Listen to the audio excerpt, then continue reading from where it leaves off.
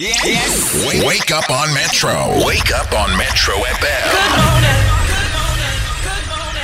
Good morning as we get into what's making news this Tuesday morning, talking about social housing in South Africa. And of course, housing continues to be one of the biggest talking points in the country as many do struggle to find and live in adequate and appropriate human settlements. Now, on the backdrop of the Housing Indaba taking place in Durban, we'll be looking at social housing, of course, here in South Africa.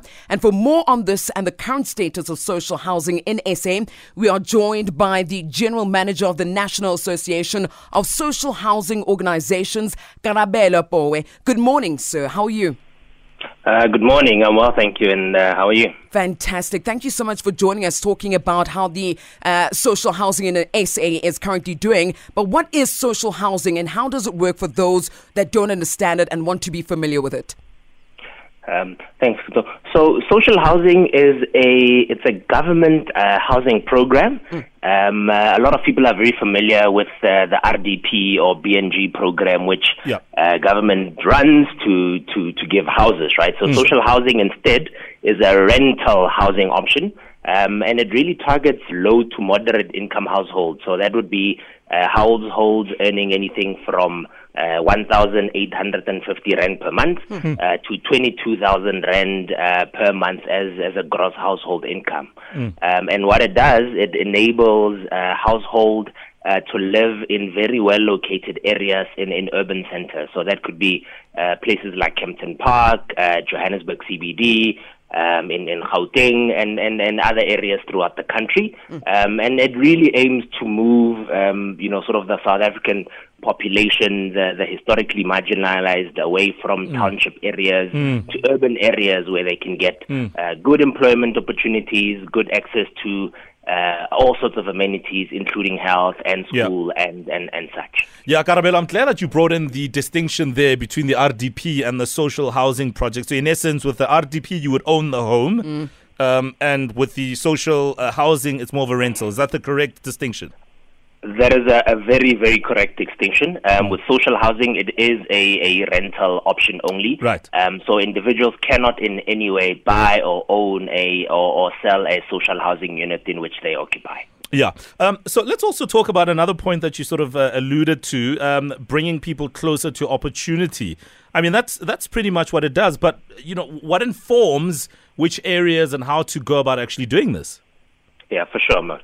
There's a bit of a process. So essentially, one of the tools or mechanisms used in social housing is what we refer to as a restructuring zone. So the different levels of government would say which areas do we want to identify as the restructuring zones, and which areas essentially qualify, right? So in that process, between municipalities, provinces, and national, they would evaluate particular areas or regions and demarcate them as restructuring zones because they possess certain qualities. And those qualities is what I alluded to. They are in urban areas, there's access to amenities there. And once that process is gazetted, then social housing can be in that particular area. So what's the current status of social housing in the country? For sure. So social housing is still relatively small in comparison, obviously, to RDP housing. So currently, there's about 33,000 social housing units in the country. And as I indicated, it's very small. And when we look at the target between 2019 and 2024, government wants to roll out 18,000 new additional social housing units in the country. So that would speak to, I guess, the numbers. But more practically, social housing is a relatively new product. Our people are still getting accustomed to it. So we do have, some issues or challenges rather, which would relate to, say, perhaps rental boycott or people not understanding the product well enough. And would demand what the product is not meant to deliver or cater for.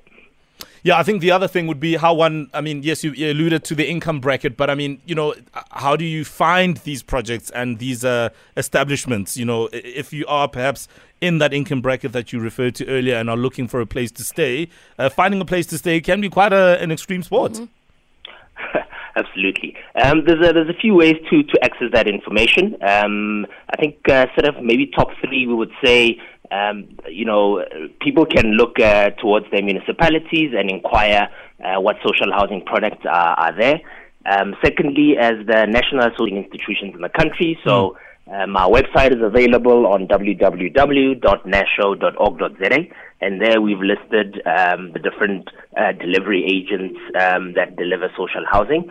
And the last option as well is to look at the Social Housing Regulatory Authority's website.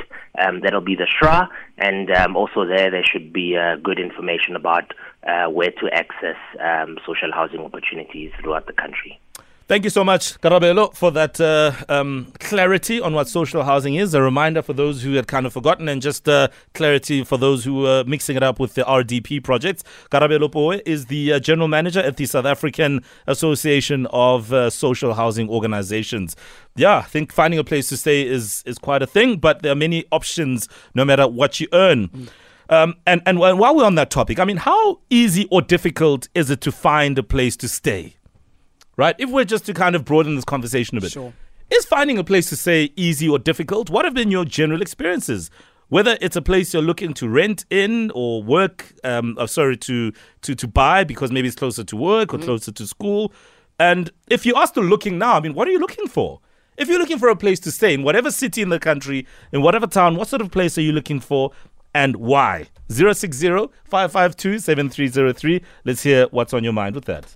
Yes. Wake up on Metro. Wake up on Metro FM. Good morning.